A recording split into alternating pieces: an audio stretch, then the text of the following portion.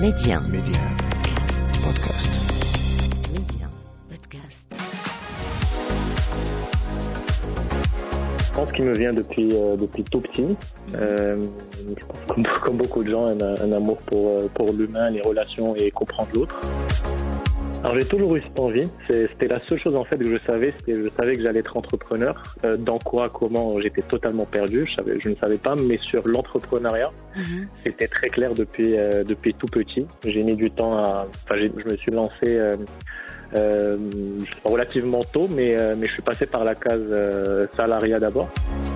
Alors moi, je suis quelqu'un de très discipliné et organisé, donc mon agenda, c'est mon meilleur ami. Je démarre toujours le dimanche. J'aime bien démarrer le dimanche fin d'après-midi ou soir où je prends un petit temps justement pour organiser la semaine. Derrière chaque choix de carrière se cache une personne avec une vision et derrière cette personne se cache une histoire. On vous la raconte. Mehdi 1, Karima, Job Story. Mon invité aujourd'hui, c'est Ali Lahbabi. Il est entrepreneur et formateur, mais pas que. Il nourrit un grand amour pour l'humain, puisqu'il a d'autres casquettes, celle de coach, thérapeute et expert bien-être. Et pour lui, renvoyer l'ascenseur, c'est important, puisqu'il accompagne aussi des entrepreneurs. Ali Lahbabi, bonjour et merci d'avoir accepté mon invitation aujourd'hui. Bonjour Karima, merci beaucoup pour l'invitation et très content d'être là. Tout le plaisir est pour moi, Ali. En premier lieu, avant de papoter un peu plus et d'en apprendre plus sur votre carrière et votre parcours, d'où vous vient cet amour pour l'humain ? Je pense qu'il me vient depuis tout petit. Je pense comme beaucoup de gens, un amour pour l'humain, les relations et comprendre l'autre. Et j'ai cultivé ça au fur et à mesure du temps, des années jusqu'à aujourd'hui pour en faire, là sur les 3 dernières années, mon focus principal sur mes activités professionnelles. Et l'entrepreneuriat pour vous, Ali, est-ce que c'était une évidence ? Est-ce que plus jeune ou plus petit, vous aviez déjà cette volonté de vous lancer dans l'entrepreneuriat ? Alors j'ai toujours eu cette envie. C'était la seule chose en fait que je savais. Je savais que j'allais être entrepreneur. Dans quoi, comment, j'étais totalement perdu. Je ne savais pas. Mais sur l'entrepreneuriat, c'était très clair depuis tout petit. J'ai mis du temps je me suis lancé relativement tôt, mais je suis passé par la case salariat d'abord. D'accord. Et puis à un moment, c'est devenu une évidence qui venait vraiment de l'intérieur et j'ai suivi l'envie et l'intuition et je me suis lancé. Et le salariat, Ali, vous faisiez quoi dans cet univers avant de vous lancer dans l'entrepreneuriat ? Alors moi, je suis passé très rapidement par une case conseil. C'était pas du tout fait pour moi. Donc j'ai pas tenu. Je m'y sentais pas bien. Après, je suis passé en start-up à Paris dans le domaine du marketing où je faisais du marketing et du commercial. Ça m'a plu, la petite structure, ça m'a plu. J'ai beaucoup appris, j'ai beaucoup grandi avec l'entreprise. J'y suis resté 3 ans et demi. Et puis à un moment, l'appel d'entrepreneuriat se faisait trop fort. Donc j'ai toujours fait des petits projets à côté. Et là, ça prenait plus de place et je me suis lancé à 100%. Et le déclic, Ali, comment ça s'est fait généralement quand on passe donc de l'univers du salariat à l'univers de l'entrepreneuriat ? L'expérience varie en quelque sorte d'une personne à une autre. Des fois, c'est difficile quand il n'y a pas de préparation en amont, ni quoi que ce soit. Dans votre cas, comment ça s'est fait ? Est-ce que c'était fluide ? Est-ce que c'était difficile ? Il y a eu une préparation en amont. La première chose, moi, qui s'est passée et que je pense arrive dans n'importe quelle transition, c'est qu'il y a un appel du cœur qui commence à se faire sentir et soit on l'écoute, soit on refuse de l'écouter. Moi, je suis très sensible à ça, donc je l'ai écouté. J'ai compris que c'était le moment de faire le changement, la transition. Mais je me suis pas précipité pour le faire parce que il y a certaines organisations financières, personnelles, familiales qu'il faut prendre en compte. Et donc j'ai mis quelques mois pour préparer un peu ma sortie entre guillemets du salariat et me lancer en entrepreneuriat de manière plus tranquille et saine, notamment côté mental, pour ne pas avoir trop de pression. Et voilà, après quelques mois, j'ai considéré que j'avais bien préparé les choses, j'étais prêt à changer d'univers et de style, et j'ai fait le changement en passant à l'entrepreneuriat. Et quelles ont été plutôt les premières choses que vous avez faites, les premiers pas sur le terrain en tant qu'entrepreneur ? Alors moi, c'était spécial parce qu'il y a eu le Covid très, très rapidement. Ah d'accord, donc le timing n'était pas très bon. Ouais, le timing n'était pas le meilleur, mais il était le meilleur aussi à la fois parce que j'ai eu un test justement côté mental, côté à quel point j'avais envie d'être entrepreneur très vite. Et donc j'ai tout perdu en fait. Entre mars et mai 2020, j'avais 2 entreprises qui commençaient à tourner et j'ai tout perdu d'un coup. Du coup, c'était dur à gérer sur le coup, mais ça m'a fait je pense un des tests les plus difficiles à avoir et cette question, est-ce que je veux vraiment rester dans l'entrepreneuriat et c'est vraiment ce que je veux faire. Et j'ai répondu positivement et je me suis repris, je me suis relancé et j'y suis jusqu'à présent. Donc c'était un super test à vivre, très difficile sur le coup, mais avec du recul, c'était ce qu'il me fallait finalement. C'est vrai, c'est difficile, mais en même temps, comme on dit, il n'y a pas vraiment d'échec, il y a de l'apprentissage. Donc voilà, quand on aime vraiment ce qu'on fait, quand on rencontre plutôt ces moments de difficulté ou de doute, on arrive à les dépasser, parce qu'on se rappelle pourquoi on a commencé justement. Exactement, c'est ma vision, et se rappeler le pourquoi, je pense, c'est ce qui sauve dans les moments difficiles. Et votre entourage, Ali, dans tout ça? Dans mon entourage, j'ai plutôt du soutien, je dirais du soutien de la part, par exemple, mes parents qui ont toujours été derrière, qui ont toujours défendu la nécessité, en tout cas la liberté de faire ce qu'on aime, et moi personnellement de faire ce que j'aime. Il y a eu des questionnements d'autres membres de famille, de quelques amis qui... j'ai lâché un super job avec des super opportunités. Je me faisais chasser avec ma double casquette marketing, commercial qui est intéressante forcément sur le marché du travail. Donc il y a cette vision de ce qu'il est en train de faire, c'est quoi cette prise de risque, dans quoi il se lance. Mais bon, je suis assez... l'avis des gens que j'aime le plus, c'est important, mais je sais faire la part des choses quand je prends une décision.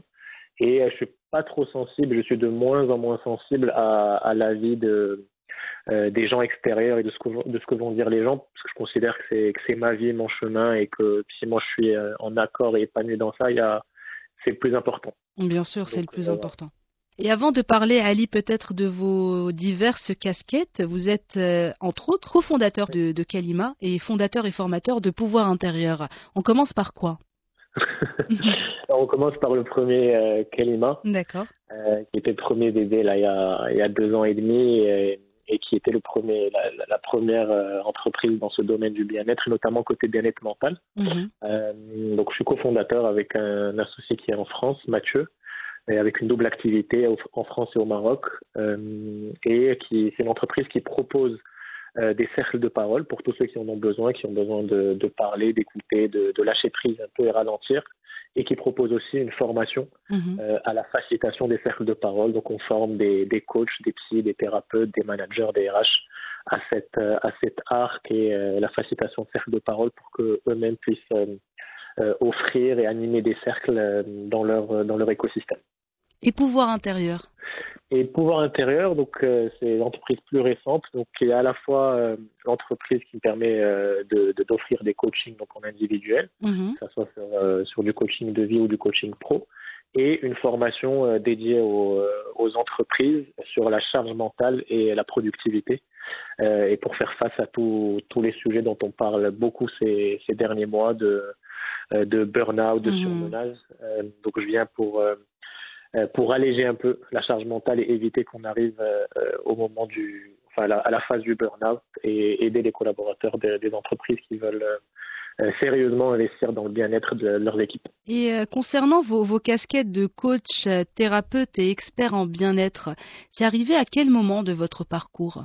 C'est arrivé c'est arrivé après le début de l'entrepreneuriat. Au début, j'étais plus entrepreneur à construire des projets, des entreprises. Et à un moment, je me suis dit que je voulais aussi faire de l'accompagnement, parce que j'ai cette fibre d'écoute, de comprendre d'autres. Justement, on a commencé avec ça, avec le côté humain. Depuis tout petit, et finalement, j'ai fait que l'alimenter, le nourrir, le faire grandir avec plus de formation, plus de lecture, plus d'échanges avec les autres aussi, puisque c'est le meilleur laboratoire entre guillemets. Et je me suis dit, je peux aider des gens, je peux amener du bien, de la sérénité pour les gens, donc je vais le faire, et je me suis formé, j'ai commencé à accompagner des gens assez vite, et je suis content de le faire. Donc comme j'ai plusieurs activités, je le fais pas à temps plein, mais je prends certains coachings encore aujourd'hui, pas autant qu'avant, mais j'en prends quelques-uns chaque mois. Et en parlant justement de plusieurs activités, Ali, comment on équilibre tout ça au quotidien? Alors moi, je suis quelqu'un de très discipliné et organisé, donc mon agenda, c'est mon meilleur ami. Je démarre toujours le dimanche. J'aime bien démarrer le dimanche fin d'après-midi ou soir où je prends un petit temps justement pour organiser la semaine. Et moi, je travaille par bloc. Donc, il y a une demi-journée qui va être dédiée à un bloc activité 1, un autre bloc activité 2, etc. Et je suis très sévère, entre guillemets, en tout cas discipliné pour ne pas dire sévère, sur tout ce qui est productivité, distraction. C'est-à-dire que quand je me mets sur une tâche ou une activité, le téléphone est loin, on peut pas me contacter, je peux pas être perturbé, je dois être Vous êtes dans votre bulle. maximale. Ouais, exactement, dans ma bulle, que ça soit pour écrire ou pour produire des formations ou des présentations. Et ça me permet, je pense, moi mon analyse c'est que ça me permet de produire plus et d'être plus efficace. Et je l'ai senti là, je suis en train de finir l'écriture d'un livre. D'accord. Et j'ai senti à quel point ça comptait, cette concentration totale optimale, ce qu'elle permettait de produire dans un laps de temps plus court. C'est vrai. C'est vrai, Ali Lahbabi, une question un peu, on va pas dire gênante, mais si vous deviez choisir ce que vous aimez le plus dans ce que vous faites et ce que vous aimez le moins, ça serait quoi? Ce que j'aime le plus, c'est pas compliqué, c'est voir, quelle que soit l'activité, parce qu'il y en a une troisième dont on n'a pas parlé, mais quelles que soient les trois activités, voir l'impact et le bien que je peux apporter. Donc je peux le voir soit dans les yeux de la personne ou des personnes que j'accompagne, soit ils me le disent directement. Ça n'a pas de prix. Voilà, je suis pas juste le bon samaritain de service. Il y a un profond sentiment de bonheur, de joie quand je vois l'impact et les effets de ce que je peux faire et créer pour les autres. Et c'est ce qui me nourrit le plus en fait dans ce monde. Donc cette sensation, cette émotion qui est très forte et c'est celle que je cherche. Et donc c'est ce qui me plaît le plus. Et ce qui me plaît le moins, très factuel, que ce soit d'ailleurs en France ou au Maroc, mais c'est vrai que ces derniers temps, de manière assez pénible au Maroc, c'est aller courir derrière le paiement des factures et des prestations. Voilà, là tout à l'heure on parle de choses assez sympas, positives. Et là c'est pas fun du tout. C'est pas fun du tout. On est d'accord. C'est beaucoup moins drôle dans l'entrepreneuriat. Et le côté trésorerie, facturation, retard, c'est assez phénoménal. Au point où je suis vraiment en train d'analyser, de faire des calculs pour voir si je dois mettre en place un peu une règle de refuser des prestations non payées à l'avance ou au moins de moitié parce que le temps et l'énergie passée à récupérer. Bien sûr, c'est du gâchis. C'est du gâchis, à un moment faut choisir, donc c'est un bon questionnement et c'est ce qui m'agace le plus en ce moment. Et la troisième activité dont on n'a pas parlé, Ali, c'est celle de formateur? C'est celle de formateur et conseil pour d'autres entrepreneurs et des indépendants dans le domaine du bien-être et de l'impact, donc que ça soit santé, écologie ou culture. J'accompagne en fait des entrepreneurs indépendants sur leur business et leur marketing. Comme moi, je fais beaucoup de création de contenu et que j'ai quand même testé beaucoup de choses là sur les 6 dernières années. Je fais gagner beaucoup de temps à ces personnes-là qui se lancent ou qui ont besoin de développer leur activité. Je fais un accompagnement complet sur la partie communication et la partie business. Et ça aussi, ça me nourrit beaucoup parce que du coup, ça me permet d'aider les autres à avoir l'impact qu'ils veulent. Et c'est pour ça que j'ai choisi cette niche de personnes accompagnées qui fait sens pour moi. Et c'était important donc cette notion de partage ou de renvoyer l'ascenseur, comme je l'ai dit lors de ma présentation. Pour vous, c'était important. Exactement. Je pense qu'on aurait beaucoup à gagner à tous faire ça collectivement. C'est vrai, on ne peut pas dire le contraire. Ali Lahbabi, peut-être votre plus beau souvenir professionnel, ça serait quoi? Oui, ça va rejoindre ce que je disais tout à l'heure. Je pense que sur Kalima, il y a un moment où, après pas mal de tests, de réorganisation, de pivot pour vraiment trouver la bonne place sur le marché sur le marché du bien-être, le moment où ça a commencé à bien décoller sur les formations qu'on propose aujourd'hui. Demain, je vais former la 16e promotion. On en a fait du chemin, mais je me rappelle des toutes premières. Et à un moment où dès que ça a commencé à décoller d'un coup, parce qu'on avait pris la bonne place avec la bonne communication sur le marché. Et c'était un moment fort qui en plus avec une formation qui avait fait beaucoup de bien. Et des participants qui te disent ouais, ben, merci juste d'exister en tant qu'entreprise et merci pour ce que vous faites. C'est des moments forts pour tout entrepreneur qui va avoir de l'impact. Ça n'a pas de prix. Mm. Et peut-être sur une note moins positive, votre pire souvenir professionnel, Ali? Je pense que mon pire souvenir, c'est le jour où, c'était en mai, le jour où, c'était une semaine, 2-3 jours d'intervalle, il y avait une entreprise que j'avais créée dans le domaine de la restauration et une autre qui était dans le domaine du marketing en Amérique latine. Et à 2 jours d'intervalle, je comprends en fait que c'est fini pour les deux. Je pense, ouais, le choc de comprendre que vraiment tout le temps investi, tout ce qui a été fait a disparu, n'existe quasi plus, redémarrera pas. C'était un sacré choc mental, émotionnel. Justement, ces chocs, ces échecs, entre guillemets, bien sûr, ces moments de doute, Ali, comment on les dépasse? Comme vous l'avez dit tout à l'heure, je pense qu'il y a une question d'état d'esprit. Quand on voit que c'est des moments d'apprentissage, la situation change parce que c'est plus une finalité, j'ai échoué, c'est la fin du monde, c'est ok, cette étape, j'ai perdu. Je pense qu'il faut accepter de perdre, ça fait partie du jeu, avoir l'humilité de l'accepter et de le dire. Mais très vite ensuite, se dire qu'est-ce que je peux apprendre. Et c'est là où vous parlez de doute, il y a 2 types de doute. Il y a le doute, moi que j'appelle positif, et le doute négatif.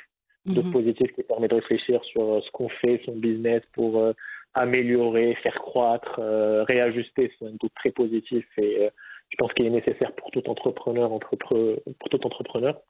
masculin, féminin. Et pour le doute négatif, c'est celui, moi j'appelle le doute qui sert à rien, c'est-à-dire que si tu as décidé de te lancer et que tu crois en ce que tu fais, que tu es motivé, que tu considères que tu as les capacités pour mener à bien la mission que tu t'es donnée, c'est pas la peine de rajouter une couche de questionnement, de considération intérieure, de rumination mentale. Tu fais ce que tu as à faire, tu ajustes, tu fais au mieux.